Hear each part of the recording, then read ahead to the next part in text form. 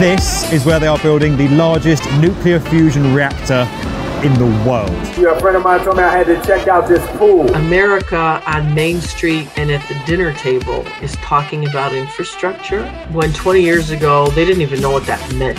Today, those towers are an astounding display of wealth, prestige, and engineering first. It's impacting everyday Americans. I am against the train the way it's being done right now. New York City housing is a scam. It is a scam. The Shard in central London is being officially opened today, and at 310 metres tall, it's Europe's newest and tallest skyscraper. Hello, I'm Fred Mills, and this is the world's best construction podcast by the B1M.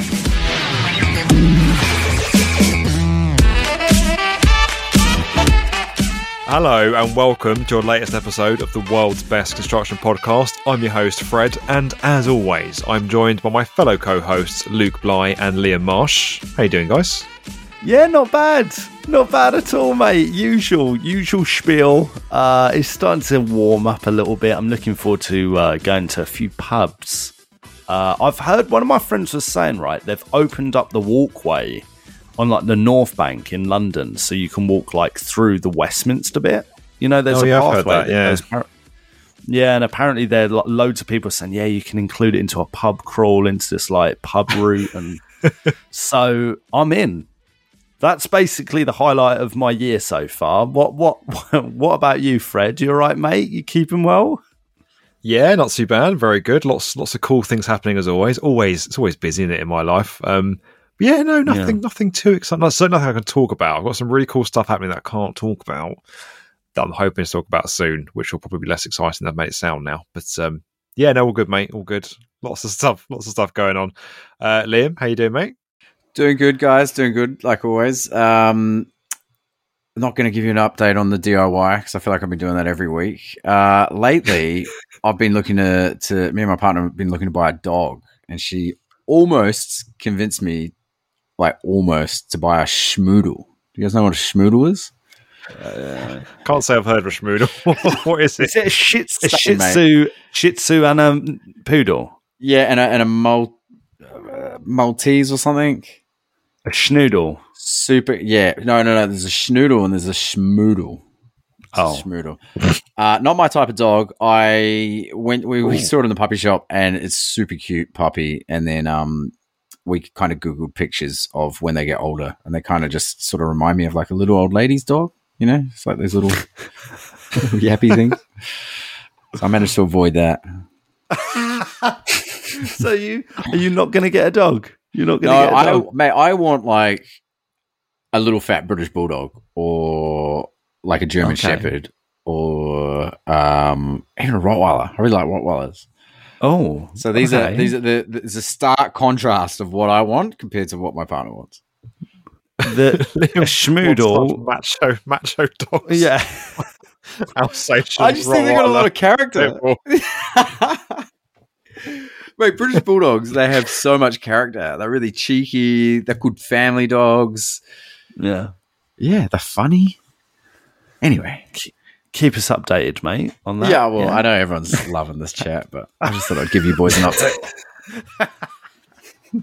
It's cool. Looking forward to it. Guys, we've got a big episode coming your way today. We have got a special feature all about building the Golden Gate Bridge and its new seismic retrofit. The US Navy has announced a new national museum in Washington, D.C., China's Riverside Theatre plans, and Vietnam's next skyscraper. Whole thing, as ever, laced with some of your comments from the week. Let's go.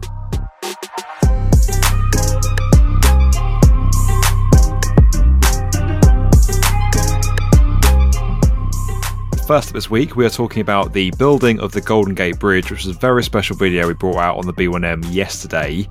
Now, think of American landmarks, and you'll probably think of San Francisco's Golden Gate Bridge almost immediately. I don't know, would you guys agree with that? If I said to you, think of an American landmark, what's jumping into your mind? Empire State? Yeah, Empire State, Golden Gate. Golden Gate. It's up there. Top 3, probably. I think you know it when you're. I was thinking about this earlier. When you know it from a very early age, right? Whether it's through movies or just someone that's done the Golden Gate Bridge Drive. You've had postcards or something like that. I feel like I've known the landmark for as long as I can remember. Yeah. As Luke was saying, it's up there. Like you think, granted, you probably think Empire State Building, the White House, but then you do go Statue of Liberty, Golden Gate Bridge. Like it's one of the top 3, top 4, definitely. It is, to me, undisputedly an icon of America, one of its most iconic infrastructure projects. It stood for over 80 years and is still, to this day, a critical piece of US road infrastructure. It's now undergoing a massive seismic retrofit project to ensure it's able to withstand as a new earthquake, one of the next major earthquakes that might be coming along, that's overdue to hit the city. Really interesting video we did here. So we did like the whole, basically an homage to the Golden Gate Bridge, how it was constructed, its history, its impact on America, and its future seismic retrofit projects. What did you guys think of this one? Outstanding, mate. Outstanding. I was really happy to kind of go back into the past and look at the history of something like this, something that is so recognizable, so iconic that we see in films, we've seen destroyed in films. And to be honest, mate, I wasn't really aware of the big one. I didn't know that they're expecting like another big earthquake in that area. Obviously the Bay Area, that northern part of California is known for it, but I wasn't quite aware that they're like, oh no, there's a big one due. Hopefully, they'll be prepared as much as possible for something like that. I just felt like I learned so much in this video. I learned so much, and it was cool just seeing like the black and white film and stuff, right? Like these people that just went, yeah, we're going to build a bridge here. It's just, it's bizarre. Yeah. And to see how they did it with limited tools, harsh work conditions, very limited, or if any, real technology, right? To do it back then is astonishing. Really cool to see it detailed in that video. Yeah. It's a testament to like what we can do, like mankind, without computers and without, coding and programming. We can still build these things that are still there today. And also, it looks good. Not only is it an engineering marvel, there's a reason why it is iconic. There's a reason why Liam said like he has memories of it when he was a kid. Whether that is from films or something. You've got so many big bridges around the world, but the Golden Gate just looks so timeless, doesn't it? Whether it's the color, the shape that they went for. It's a good mix of engineering and art, I think. Yeah, it's one of my favourite construction projects of all time because it was so bold, so ambitious. There's this impossible strait that everyone said could not be crossed. You couldn't build a crossing across it. You couldn't build a physical bridge.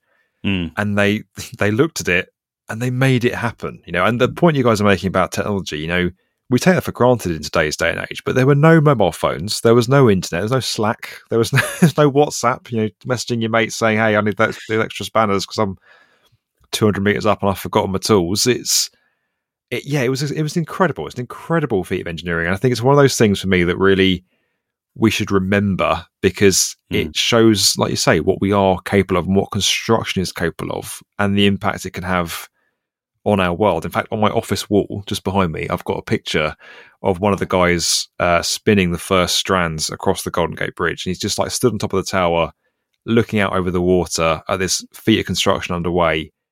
And I've always found that picture so inspiring because it's like looking at something that's impossible, but making it happen anyway. There's a lot of that goes on in my office. So not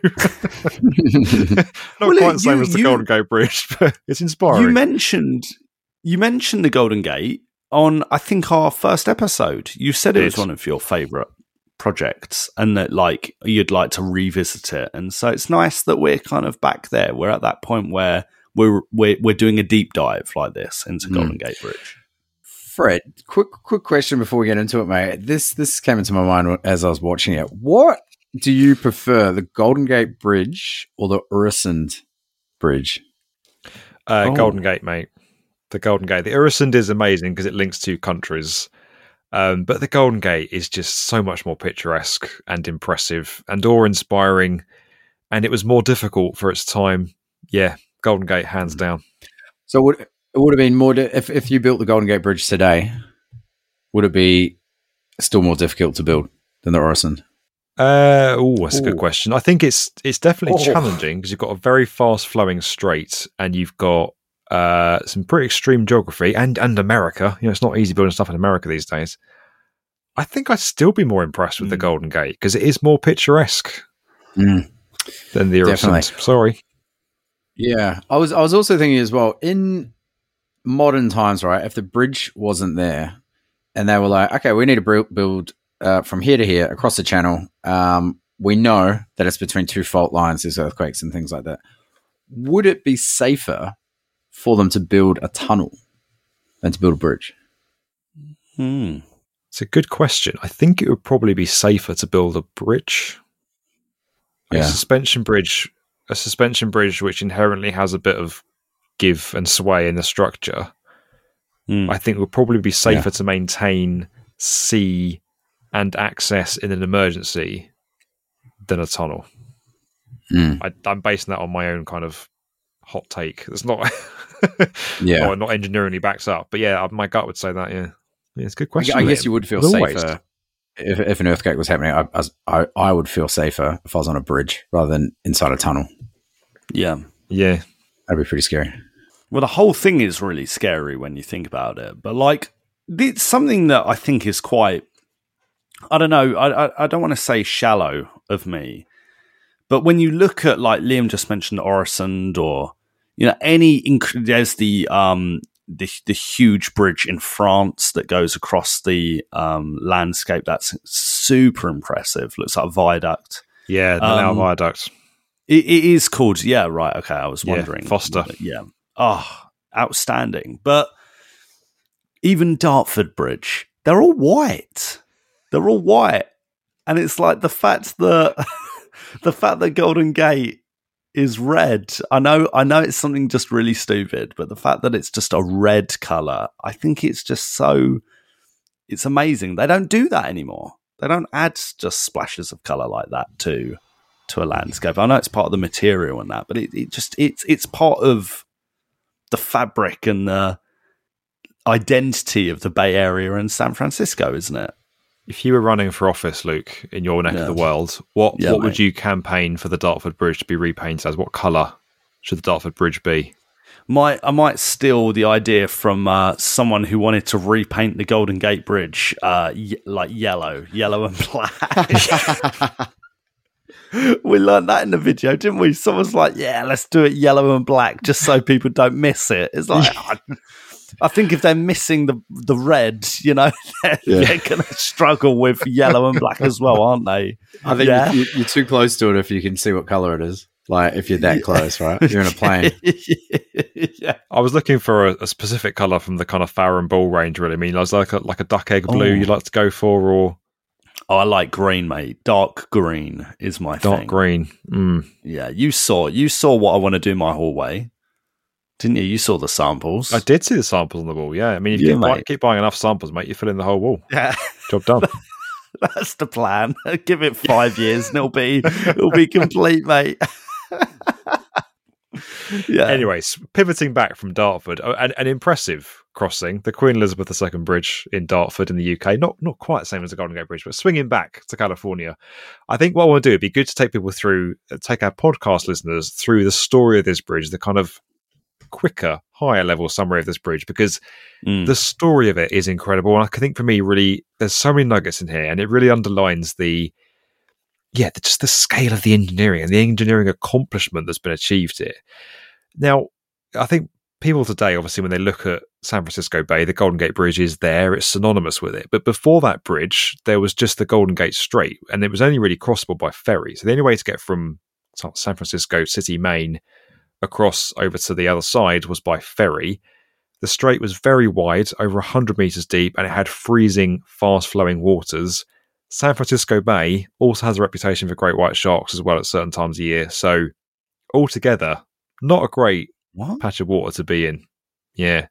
There's stories of people trying to escape from Alcatraz, but because of the the freezing water, the fast flowing water, and the sharks, it was like next to impossible to get out of Alcatraz. So, yeah. Wow. Yeah, interesting stuff. Then car ownership took off in America to the point where millions of vehicles were piling onto these boats every year to try and get across, and the service became too congested. So the city were like, right, that's it. We've got to try and design a bridge. They got this renowned engineer, Joseph Strauss. He was popular. He was very good at his bridge designs, but he was quite controversial. His first design was like widely rejected. There's a picture of this in the video. He put that on the table in 1921. It was awful. It was rejected. Everyone criticised it. He then agreed to work with 3 other engineers and architects on a new iteration. That was approved by both the government and the public, and that went on to become the bridge that we all know and love today, eventually, because it had to go through a whole load of opposition and funding loopholes. So the team designing it were basically hit by a load of legal challenges from the firm that ran the ferries, who wanted to stop the project. They were like, you're not going to take away our ferry service with a bridge. We want to stop this bridge happening. Interestingly, similar thing is happening right now over on the Femern Belt tunnel in Denmark. So, there's this big, massive new tunnel we're talking about between Denmark and Germany. The ferry companies there are currently trying to block that project happening. They're currently suing the developers there, which is really interesting. So, yeah, ferry companies don't like bridges. Well, it goes to show how some companies or organizations or even individuals, just for the sake of profit, want to stop development and progress. It's mind-blowing how that still happens. And it's happened throughout history. There are these amazing things, amazing developments or findings, research that comes up, and because they have a monopoly on the space, they're like, no, do this. And because in this case, it's so obvious that a bridge is better. It's so much more obvious, but incredible. Yeah, and it wasn't just the ferry firms, right? So you had what was then called the US Department of War, which is very dramatic. They were worried the structure would be targeted by enemy bombers. But at the same time, we're also worried that it wouldn't be clear enough in foggy conditions and the ships might hit it. So it's like, what do you want, guys? Do you want a discreet bridge no one can see, or do you want a clear bridge that you can't hit in your boats? But anyway, they said it should be painted yellow and black. They wanted the whole bridge painted yellow and black stripes so they could see it. It was absolutely absurd. The project team battled through all that stuff, and then they were hit by the Great Depression, which wiped out all of the planned government funding. So to keep the project alive, and in a pretty incredible demonstration of public support for the bridge, the people of San Francisco voted for a $35 million bond issue using their homes as collateral. And at that point, construction could finally begin. Just getting to the point where this bridge could be funded and construction works could start was a huge battle. And I love that story. The fact that people of San Francisco put up their houses, basically, to back this bridge. That just wouldn't happen today, would it? I literally wrote that down. I wrote that down right there. That would not happen today. You can't imagine it, could you? You can't imagine people going, yeah, well, we know this is for the greater good of the city. And to put your own home on the line. Yeah, that doesn't exist. The crazy it's what was it, $35 million, and that is a lot of money, but it doesn't sound like a lot of money for a project. You know what I mean? Like today, what would that 35 mil get you? A couple of foundations on the bridge? Yeah, a coffee shop in Penn Station. That'd be billions today, wouldn't it? They spend $4 billion on this today, easily, in the US. But yeah. So yeah, all that battle just to get the work started right. Then work finally began in January 1933, and I just love imagining that day. I love the first teams turning up in their trucks, looking at this stretch of water and going, right, here we go. We're going to build a bridge over this. Like the belief in their ability and just incredible. Like the power of engineering and construction for me is remarkable, and this speaks to it in one of the most compelling and powerful ways for me. Starting with the towers first. So the North Tower is built on the shore, which is obviously a pretty easy piece of construction. 220 meters high, 40,000 metric tons of steel within it. And that's the same on the south side as well. Both towers contain 40,000 metric tons of steel and are 220 meters high. Both were prefabricated in sections and shipped all the way from the east coast of the US down through the Panama Canal, up the Pacific to San Francisco. Incredible story. South Tower is built 300 meters out into the sea. The teams basically built a temporary pier to get out there, pumped water out of this sheet pile Cassian, and poured concrete in to create the tower's base. So basically they drove these sheet piles down into the sea, pumped water out of that space, poured concrete into it, and created an island in the middle of the Golden Gate Strait to build this 220 meter tower on. Incredible stuff. Once the towers are built, they then put the suspension cables on. So with shipping lanes closed, a boat pulled the first wire across the strait, and they were lifted up into cradles at the top of each tower by a crane. And then with the first wire in place, the process of spinning could begin. This is basically spinning the wires back and forth. They use this kind of wheeled carriage contraption thing to send wires back and forth over the bridge and tie them into anchorages at each end. They did that for 6 months, and over 27,000 individual wires were spun back and forth across the strait. That's 80,000 miles, right, of wires. The circumference of the globe is 24,000 miles. That's wild. The numbers here are blowing me away, you know. And the fact that, again, this was done without computers and programming, and was sorry if I'm stopping the flow. Was this like the first of its kind on this scale? Yeah, it was the biggest of its kind. They had built suspension bridges before, but something this big in this location, this was the biggest of its kind. I think there was something like it helped the city through the Great Depression because of the amount of people it employed, the materials it was drawing on. You know, it helped. It was not dissimilar to today, where big infrastructure projects are being signed off to try and boost national economies. This was part of, along with the Hoover Dam, part of steering the US through the Great Depression. I love that as well. In the video, it mentions the use of the Panama Canal, and that like this stuff, all of the things were built in the east side of the country, but the most efficient way to get things to the west is that you would ship it, you know, down to Panama through the canal. But isn't it like it's almost poetic that like another incredible achievement of engineering was integral for the construction of, you know, another amazing achievement of engineering, which is the Golden Gate Bridge and the Panama Canal. I think that's sort of that's wonderful. Absolutely. I love it. And I love looking at the Golden Gate Bridge towers and thinking those bits of steel came through the Panama Canal. That's it's a completely different part of the globe, isn't it? You know, it's way down in Central America. Have you actually been to San Francisco? Have you been to Northern California? I have. I've driven over the Golden Gate Bridge and just had my jaw open the whole time in that kind of Fred Mills geek way. Same. It's magical, isn't it? Not only did I think I was in the Planet of the Apes films, I was also in awe of the engineering. I was like, oh mate, this is just.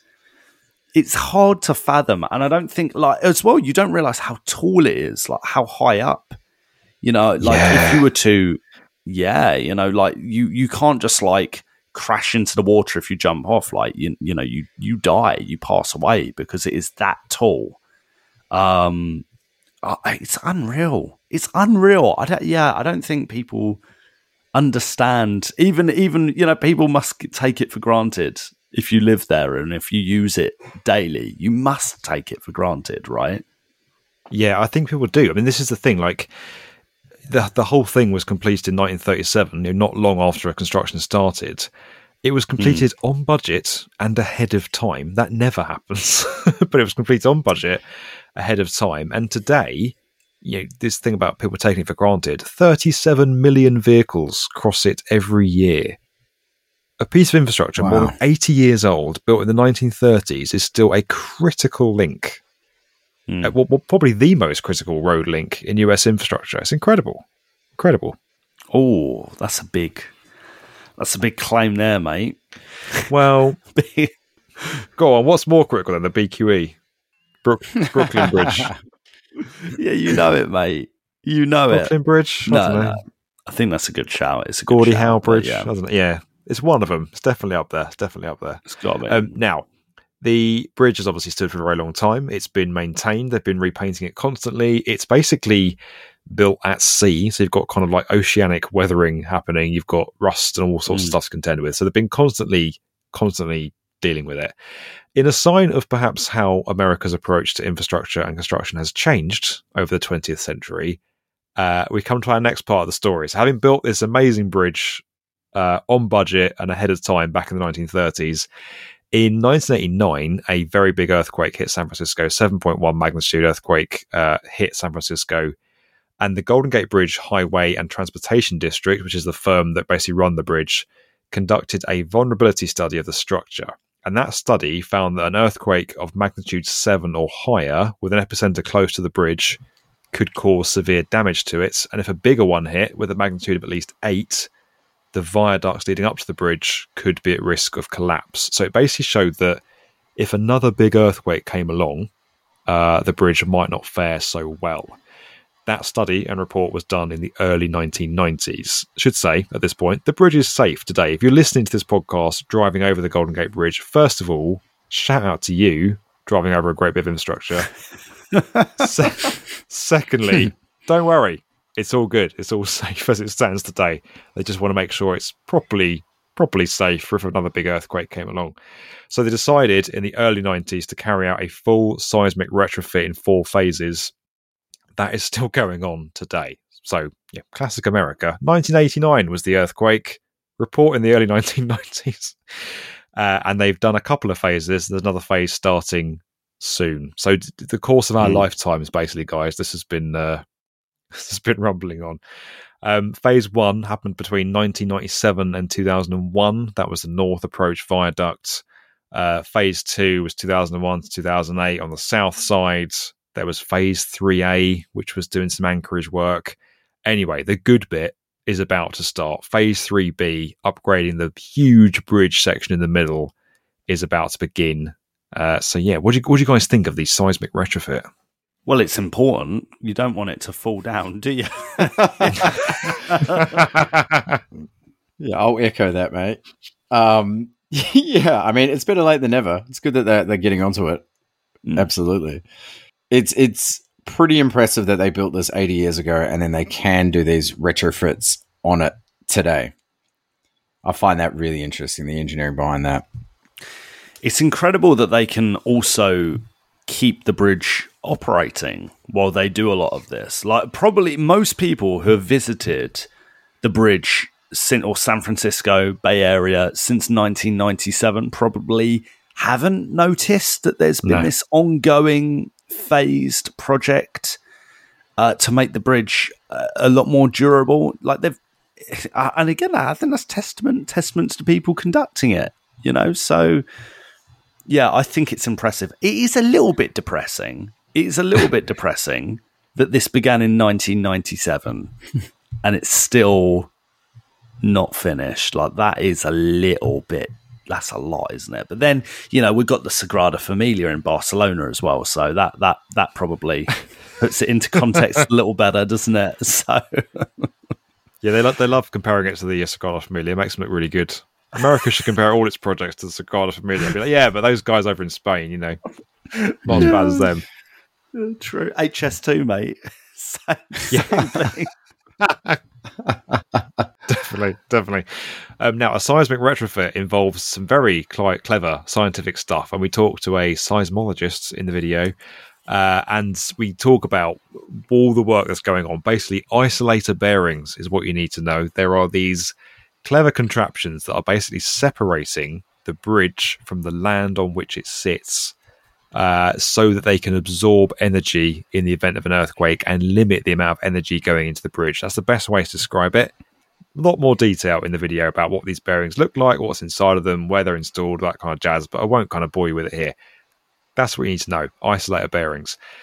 funding wise, right? I want to go back to this because Liam was saying about the sort of $36 million was the $35 million was the construction cost.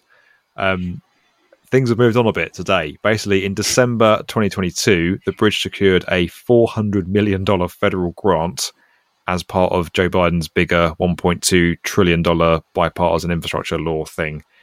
That's around half of the total for Phase 3B. Phase 3B is about $800 million altogether. The rest is coming from state funds and tolls. Yeah, I mean, there's a lot of money, time and effort going into this upgrade. Mate, but yeah, are you joking? Thank goodness they got Silicon Valley just down the road funding all this stuff, right? Apple, Facebook, Google. That's crazy. That's mad. That's a shocking amount of money. Okay, well, but still, Penn Station. Yes, Sagrada Familia. There you go. Not quite Sagrada Familia, is it? Have that. No, not quite. Not quite. It's nearly the Jeddah Tower, isn't it? Nearly. Skyscraper for that. 400k short. 400 mil short, sorry. 400k. Wow. Yeah, definitely. It's good that they're upgrading a big bit of infrastructure, though. It shows the cost of building anything in California / the US is mental. But it's good that this, as we said at the beginning, iconic piece of landmark infrastructure in the US is being maintained and protected. It's just, time-consuming and expensive in the old US of A. It has to be done, though, mate. It has to be done. What got me in the video, right, was you said there was a celebration, like an anniversary celebration of and everyone went onto the bridge. They closed the bridge and everyone just walked onto it and was celebrating it. And what happened to the bridge? Something like straightened out where there's usually a curve, and they were like, "Oh, hang on, this isn't good." Right? Yeah, so this is a terrifying incident. It was the 50th anniversary of the bridge's construction. Now, if you think of the bridge side on, suspension bridges do kind of arch a bit, so they sort of gently arch from side to side. The amount of people that packed onto the bridge caused it to completely flatten out, so the weight was so extreme that it could have caused the bridge to collapse. And there was people being crushed. They had to evacuate parts of the bridge. There was basically no crowd control. It was a terrifying, terrifying incident. Since then, they just do not do that ever again. They've approached other anniversaries in different ways, is what the website says, I think. But a terrifying incident that was. This building, this structure, and this video is really highlighting how much I love this part of the world. And, I'm meant to be going back to California at some point this year, hopefully in September. And, we're going to drive over the Golden Gate. You got to do it. And I want to go up to, I think it's Marin County, the other side, which is really, really beautiful and picturesque. Like the whole area is so gorgeous. It's so gorgeous. You really understand why so many people want to live there and choose to live there, but it's cost a fortune to live there. But what a sight, what a piece of engineering. And I think for me, that's my biggest takeaway, is that it's a stunning piece of art and architecture and design, as well as arguably one of the most impressive engineering projects ever completed by civilization. That kind of meeting of the two is exceptional, I think, here. Yeah, I couldn't agree more, mate. As I said at the beginning, it speaks to the power of construction. It underlines what we can do. We put our minds to it. And it's just remarkable. It's a remarkable story, a remarkable project. Love it. Absolutely love it. Can't wait to drive over it again one day. I'm actually due to connect through San Francisco on a flight later this year, but I might try and find an excuse to spend more time in San Fran and go across the bridge, which should be good. Guys, let us know what you thought about this. What do you think about the seismic retrofit story? What do you think of the Golden Gate Bridge? Does it get you as excited as it does us? Does it bring up those warm feelings inside about construction? Let us know. Get your comments coming in. podcast@theb1m.com.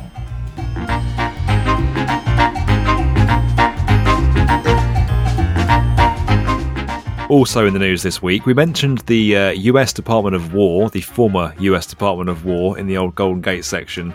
But now it's kind of like a sister division. The US Navy has unveiled 5 design proposals shortlisted for its new National Museum of the US Navy in Washington, D.C. So kind of, if you look at Washington, D.C. from above, kind of southeast-ish from the US Capitol building is the US Navy Yards. In that area, they are building a new National Museum. They put out a competition, I think in December 22. There were 80 entries that came in from around the world. They finalised those now down to 5 entries from all kinds of big name architects. You've got Bjarke Ingels Group, Frank Gehry, Perkins and Will, and others on there as well. Really impressive submissions. I like all of them. There are some I like more than others. What did you guys think about this? This is a big new landmark museum in the US Capitol. Which one stands out most for you? They're all really good designs, aren't they? They're all pretty funky. Some, I think, suit the kind of the idea of what it's meant to be better than others. Like some of them, I'm like, oh yeah, that's clearly, like it looks like a ship. It looks like this. Whereas some of them, I think, is it our boy Frank Gehry? He's just done a glass box. Glass box. It's like, that's not very Frank Gehry, So I'm leaning toward. The Frank Gehry one is more Frank Gehry inside. Okay. Is it? But I know what you mean. You're thinking of the stuff he's done in Bilbao and the Walt Disney Concert Hall, and like where's that gone? It's not there, is it? No, it's not at all. I love the Bjarke Ingels one, mate. The first one. I like that. That's my favourite. I think that one should win. But then someone's commented saying it looks like every other Chinese museum and will age horribly. I think slide 1 looks like a train station. Yeah, there is a bit of that. Yeah, there is a bit of that. I'm all about number 4. 1. Oh yeah, I like 4. 4 is probably 4's a good shout. 4's probably more suitable for what it's trying to do. Who did that is DLR Group who did that one. So there's one from Bjarke Ingels, one from Frank Gehry, one from Perkins and Will, one from DLR Group, and one from Quinn Evans.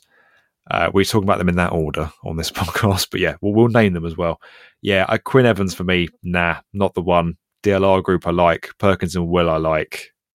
I do like Bjarke Ingels, but I do understand the train station thing. It looks like a sea wave. You could argue it looks like kind of like a sea wave, maybe. I like the DLR one because I've not actually heard of DLR before, but it's amazing that they've named themselves after the best railway in London, the Docklands Light Rail. So any sort of nod to the almighty DLR is good in my books, mate. Yeah, there's some really cool designs here, though. Very, very cool. I'm meant to be going to DC next month, so I'm looking forward to going. So, Fred, drop me some tips, mate, when you can. Definitely. Lots of nice landmark buildings along the National Mall, including the new National Museum of African American Heritage and Culture, I believe, which was opened. David Adjaye building, really beautiful. But yeah, building a big new landmark museum in DC is a tough brief. But I think all of these look pretty nice. Now, would you guys like to hear from the US Secretary of the Navy and what he thinks of this? Would you like his quote? Yeah, only if you do it in that accent. Okay. Yeah. Well, it's called Carlos del Toro, right? And I think, like in Independence Day, where there's all like the military chiefs on Air Force One, and there's a president. I imagine he's dressed like that all the time. He's one of these people that's in the White House every 5 minutes, or someone from Top Gun, potentially. He says, while each concept is different, all of them show how we might celebrate our Navy's accomplishments, honor our veterans, and point the way towards our Navy's future. That's quite good. That's good. It's good, mate. I like that. Yeah, I can see that in the 90s. Let's have yours. Let's have yours, Liam. Go on. Oh, mate, I can't. I'm no good. I'm not. What was the JFK? Not rising to This is the the spec. JFK one. While each concept is different, all of them just no. It's not really JFK, is it? No. Keep going, mate. Was Keep that? going. Yeah, go on, keep going. Go for Fred. the higher rhetoric. Go for the higher rhetoric, like Obama type one. While each concept is different, all of them show how we might celebrate our Navy's accomplishments, honor That's our not bad. veterans, and point the way towards our Navy's future. That's Thank not- you. God bless you. That's good, Who's mate. this? Who's this? Mate, this is now Fred Mills doing an American accent, running. I'm going to run for president. I'm going for it. While each concept is different, okay, all of them. The Trump. Beautiful. They're beautiful. Beautiful designs. I'd say the most beautiful designs. I'm The most joking. beautiful. Oh, If he was involved, it'd be the Trump National Don't. Navy Museum and Spa, wouldn't it? Let's not, Fred. Let's not go down that route, mate. Let's not go Well, down. anyway, hey, if the US Secretary of the Navy, Carlos Del Toro, is listening, first of all, I'm sorry. Please, I've upset one of the Joint Chiefs, so please, please don't get cross with us. But hey, come on the podcast, mate. We'd love to interview you about your new little museum you're building. Come on the podcast. Yeah, excellent. Hey, if we land the US Navy Secretary on this podcast, Then that's it.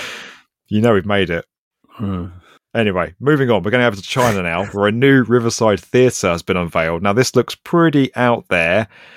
Designed by open architecture and inspired by flowing water, this would basically feature a range of performance spaces, education labs, observation decks, all set within this kind of curving bubble-shaped form. Structures facades are being clad in curving anodized aluminium tubes that are intended to catch the light and help accentuate its dramatic form. This looks crazy. It looks kind of AI generated. It's definitely landmark and eye-catching. I don't know. It looks a bit like every other kind of building trying to do that in China to me. Yeah, agree on that, mate. Interestingly, there's no shots inside. There's no renders inside. Is there anything inside the puddle? Is there anything? I don't know. Imagine there would be. I don't think so.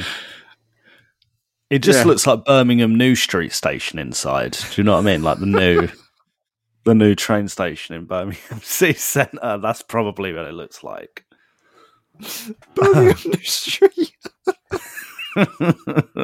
Which is a pretty cool station. From the inside, it's pretty cool. Very airy, very big. I know what you mean. Yeah, it does look like every other project. There's something about it that looks. I'm reluctant to use this word, but all I can think of is maybe a bit amateurish. It's like, I don't know. Am I being too harsh? Am I being too out of order? It just looks a bit forgetful. It's cool. It's impressive. If it actually looks like that, no doubt it will look impressive. It's just, bit blah, bit boring. Yeah, there's almost too many projects like this in China for it to be stand out and notable. And it is nice. It's very kind of quirky. It's in Hubei. I don't know. I don't think it fits the landscape. Look at that first shot. It's.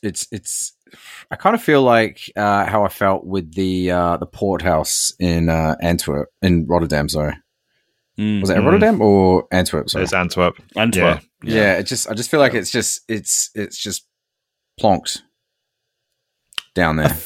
A few of my friends listened to that episode and said they agreed with you, Liam. They said they were on your side, mate. Oh, nice! Look at him; he's so pleased with that.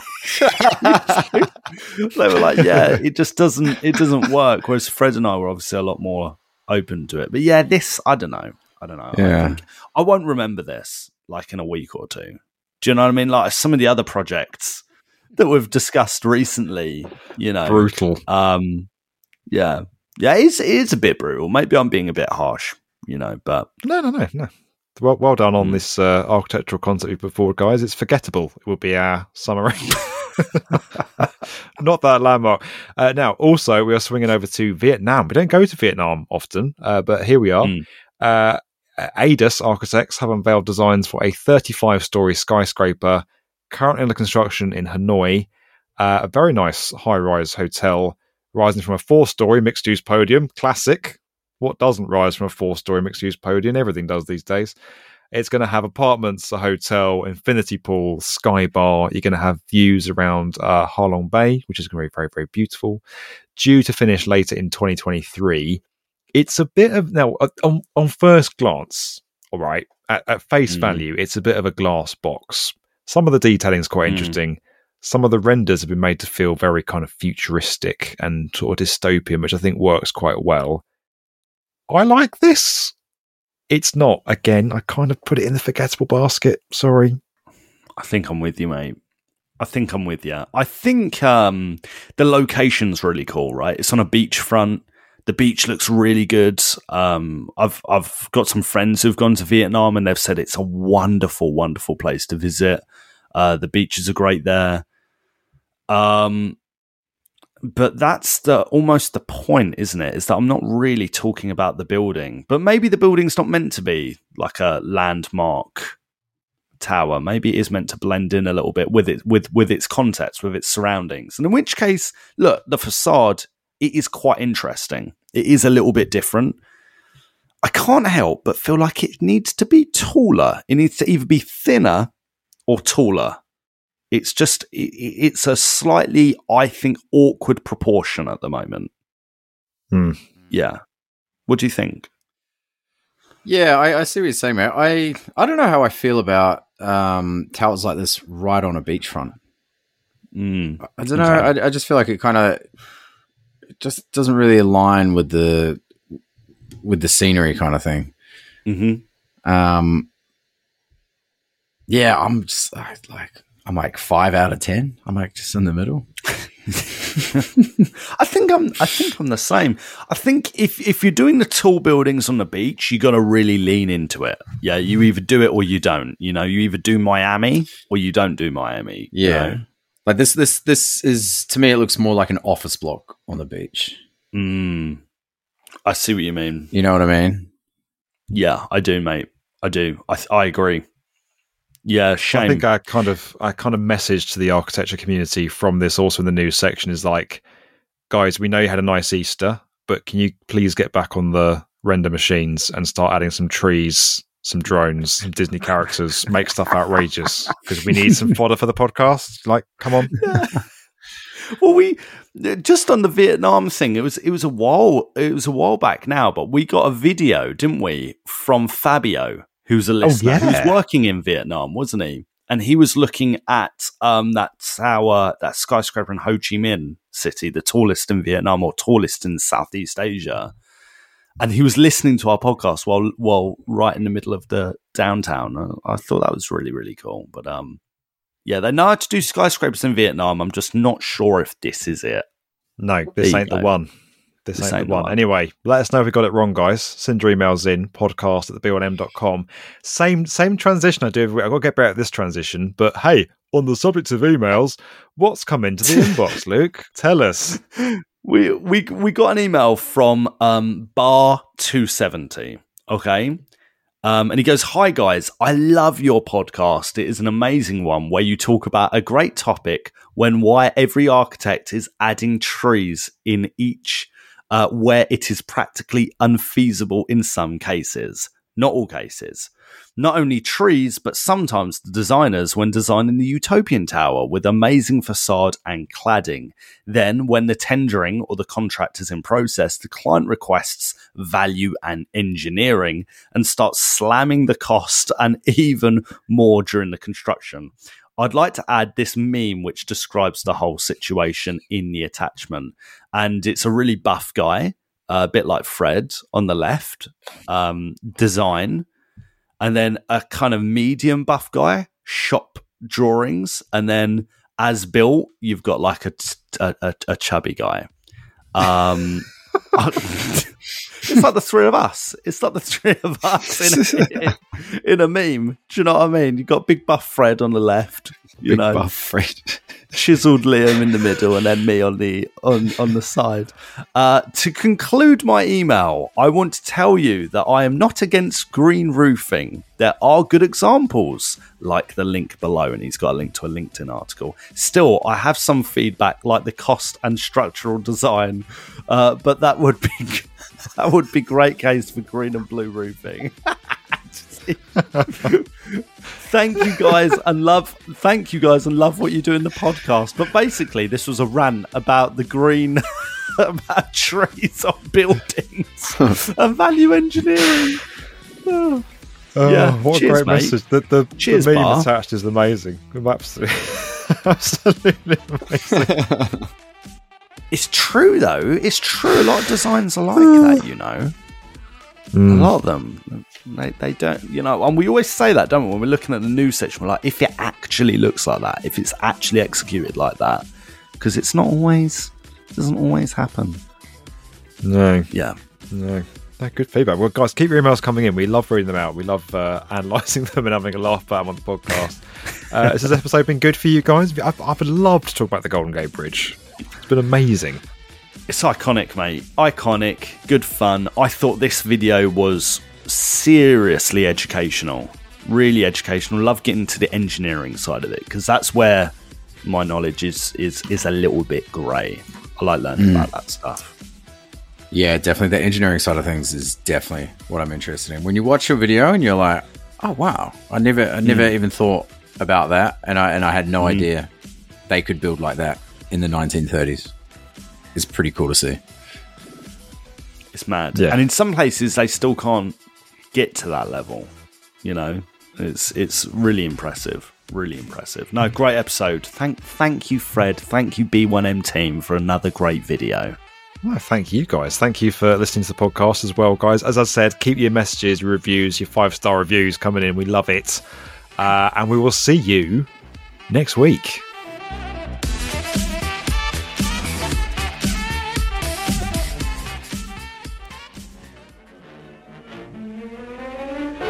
After 5 years of work, the San Francisco Golden Gate Bridge is completed.